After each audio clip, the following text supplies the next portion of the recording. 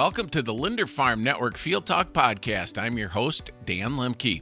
The agriculture industry has certainly dealt with numerous challenges in recent years, ranging from a trade war to COVID-19 related issues, supply chain challenges, and workforce concerns. Still, agriculture and ag-related businesses that call southern Minnesota and northern Iowa home are major economic drivers for the region. According to GreenSeam, agriculture is responsible for more than $15 billion in sales in the region annually. GreenSeam also says the region contains more than 1,000 ag-related businesses. Today on the Field Talk podcast, we're joined by GreenSeam Executive Director Sam Ziegler to talk about the region's assets and the upcoming State of Agriculture report.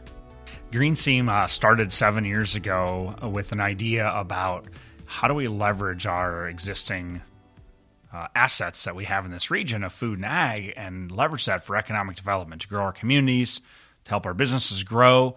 And that was all formed by the ag business, farmers, and that community with the idea that we're not talking about our greatest asset and the first sector of any economy is natural resources, and that's food and ag. And so GreenSeam started with that vision, and really our idea, not vision. Our vision and mission, though, is really to leverage our region as an economic development epicenter for food and ag and be world-class.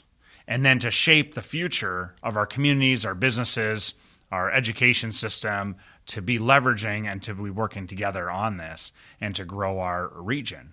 What are some of the sectors, what kind of industries are involved in helping to kind of form that vision? We have a very diverse set of industries that are a part of us. So the financial industry is a part of what we do. Farm production is what we do. Some of the integrators we have on our board, as well as manufacturers and local entrepreneurs. So we try to pull in all these strengths of what we have in our region and pool together and come up with different ideas. And of course, we love our partnership with our commodity organizations and our lobbying entity, farm groups in Minnesota, because they're a key point to this as well. So tell me a little bit about the origins and kind of the meaning behind the name, even GreenSeam. Yeah, GreenSeam really started with a process to collect people's information on what they thought when they thought of this place. And if you went all the way to the visitor standpoint, I mean, for a good portion of the year, it's very green compared to a lot of places in the U.S. or even the world. But also, the amount of renewable energy that this area produces, there was that feeling of green is another good word, right? But then we also step back to originally some of the ideas came out of our last recession, thinking about prosperity and thinking of the financial standpoint, where lots of parts of the world or the U.S. Had a big decline, but yet this area, this region, held steady to a slight uptick, and that was because of ag. And so green was a word that we just had to use, from green from financial, from the dollars, and green dollar, all the way through our renewable energy sector. And the other word of seam was really, we have to work together if we want to make this region world-class and if we want to make it known as the Silicon Valley of ag or as the industry cluster. And so the seam is the seam on your clothing, or it's the seam of rich soil that comes through the Minnesota River Valley. That's where seam came from. So we mashed them together, and it's the GreenSeam. Now, what type of unique resources? I mean, you just touched on some of the diversity of both the natural resources of the industry that's all here. I mean, what are some of those things that really make this area unique, and that the ag industry and all those sectors are something that can be built upon? I mean, of course, we're on Linder Farm Network, so what we know about is our production of agriculture resources are amazing, from our soils that we have, but the corn, the soybeans, the peas, the sweet corn, alfalfa, right? I mean, we're so strong in that. But it also spans through the food manufacturing side. We have those plants here, from sugar beet plant in Renville to the brand new pea and sweet corn and other processing of vegetables that's being built in Waseca right now. And then you go through and go, well, wait, we got more in food processing as well. We have packaging. So if you look at a lot of companies in your towns or in the towns in this region are certified for USDA food packaging. So there's another one. And then you think about our tractors being made. Yeah, we don't necessarily see John Deere tractors being made right here, but yet their hydraulic blocks are being painted Their castings are being casted in our foundries here. And then you don't have to look very far, and we have, lucky to have AGCO and Jackson building tractors that are being exported around the world. But then we could take that a step further and look at our professional service industry, look at our financial sector, and ask them, what percent of your business is food and ag related? And it's, most banks, it's 40 to 80% of their bank. Most accounting firms, when you talk to them, they'll have a farm financial or a farm accounting sector, but then they also have food manufacturing sector. And then they also service the banks, which, again, it comes back down to our core is food and ag. And then think about who's our contracting services.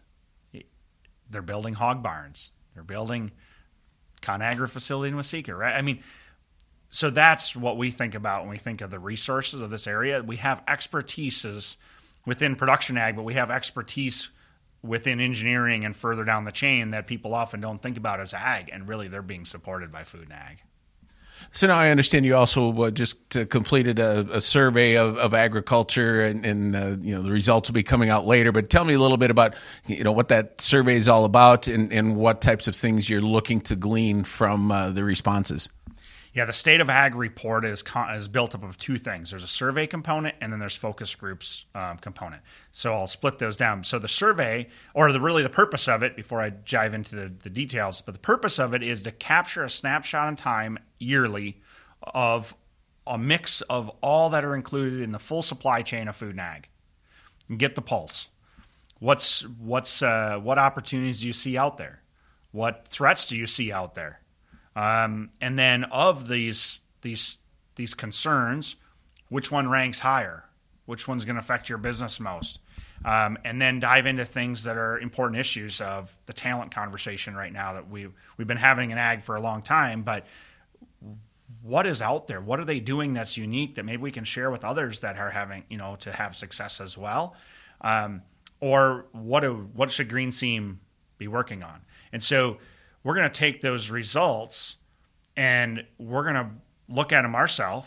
We're going to share them on National Ag Day, which is March 22nd, at Farm America.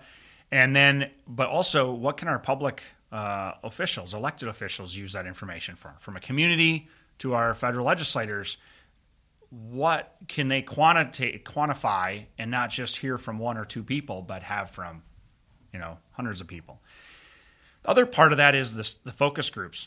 So a survey is a survey, right? Somebody takes 5 minutes, 15 minutes, they can fill in information. We can only make it so long because attention spans are short, right? But the focus groups are really to dive into some of those conversations and make sure, what are we missing on the survey? What are we not capturing in the full depth of? Or really an explanation of these opportunities or challenges, and also provide that. And we scrub the names and the companies and things like that, but people can actually see what focus groups had conversations about. And again, those range from small vegetable farmers all the way to large, iconic Minnesota companies that you would think of. And putting those together to form this really comprehensive state of ag across Minnesota, not just the GreenSeam, but we had people in the focus groups and the surveys from very northwest Minnesota all the way down to southeast Minnesota. So GreenSeam is the one that does it and works with and partners with a number of entities to make it happen, but it's really of Minnesota. And now I know you'll get some, more definitive answers and definitive feedback from that survey. But in general, what are some of the challenges that, ag industries and food and ag face in this part of the world? What are some of those challenges that are kind of, always in front of those people? The survey is closed here right now, but I haven't reviewed all those results. But some of the things that we're just continually hearing about challenge with is trucking. And now with the federal increased regulation on trucking, there's more concern. We're already short. We're already having troubles. What can we do with that? The other side of talent that we keep hearing about is, something you would have thought about just for a pork packing plant, or you would have thought about in some of these manufacturing type of situations, or dairy farm, where they've been struggling to find people. But that's spread across everything from ag lenders to ag attorneys to, farm hands. It's an issue. Our population is declining in Minnesota, especially rural Minnesota. And so I think we have to think about how are we more inclusive to the global workforce population. They have a need to work and make income. We have a need for labor, and there's great people out there. We just have to think about it differently. So I think that's going to be a big conversation moving forward here, because I only had 2 kids. I don't know about everybody listening, but most families now don't have 9 kids anymore. And so we have to figure out another way to solve that solution, because automation will help, but it won't solve it. The other issues is the regulation. And what we hear last year, and it's in the focus group stuff, but also again this year, it's not the regulation. It's the time that it takes and the energy it takes to go through all the hoops. And we have to figure out how we can not make a expedited process that misses checks and balances, but figure out that we say a company, okay, you're building this process is going to be 6 months. We're going to help you, get this done in 6 months. We're going to make sure you meet the regulation standpoints. We're going to help you get this done, instead of, well, it was 6 months, now it's 9, and we're looking at 12. So. And on the flip side, I mean, what are some things that are going well in this part of the world? I mean, obviously we've got great natural resources, certainly weather dependent, but we talk a lot about challenges, but obviously there's also opportunities along the way. What are you seeing in that regard? I'm glad you asked this question. I wasn't ready for it, but the beauty of it is the amount of investment in the GreenSeam, southern Minnesota, northern Iowa, in the last 3 years. We're over $750 million. It's not all in one town. It's not all one company. It's not all one sector of ag. But together, this has brought us, $750 million of investment into things that are going to be here for another 50 years that we sometimes overlook to go, oh, people are all moving out to some other state, right? Or people are all moving to metro. It's not the reality, but we often say it, and we have a lot of investment in this region. Companies see the value of it, and so that's really exciting. Another exciting thing is I think there's a lot of opportunity for innovation in food and ag, and I think there's a lot of people out there that are trying to solve very unique little problems, and we have to be there to support them as community members, as businesses. GreenSeam sure is. We go through mentoring with them. We connect them to people. We provide them some resources. And I think there's a really bright star in that, because technology is leaving room for disruption. It's leaving room for advancements. And so I think those are a couple of really high, kind of fun, exciting things, along with our education system is really responding to the industry saying, since GreenSeam started, talent was a major component. And now today we can start to see some of those results. South Central College got a grant to focus on mechatronics, but within the food and ag sector, that they're just starting to launch now and work with some high schools on, but eventually there'll be more programming in that.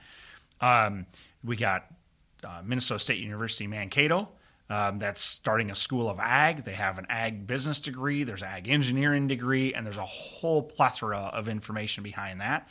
And then the most recent one of University of Minnesota and Farm, the innovation campus looking at in Malheur County, and partnership with business and going for bonding. That is the education system and our research system responding to what industry and GreenSeam have been saying we need more of. So where can folks go as, I understand the results of this survey will be out, as you mentioned, an Ag Day, but where can folks go if they want to learn more about this, about GreenSeam, just kind of what you're all about? Yeah, there's a couple of resources you can go to. First, you can go to our website. So it's greenseam.org, GreenSeam.org. And then we have a newsletter you can sign up for. That's at the very bottom. We only send out once a month, so don't worry about it. And then the other place you can watch us on is we're fairly active on Facebook and LinkedIn. And Facebook is also where we're going to be doing a live viewing of our release of our results on March 22nd. Thanks for listening to this Field Talk podcast. Find more podcasts at linderfarmnetwork.com and listen for daily news and market information on your local LFN affiliate.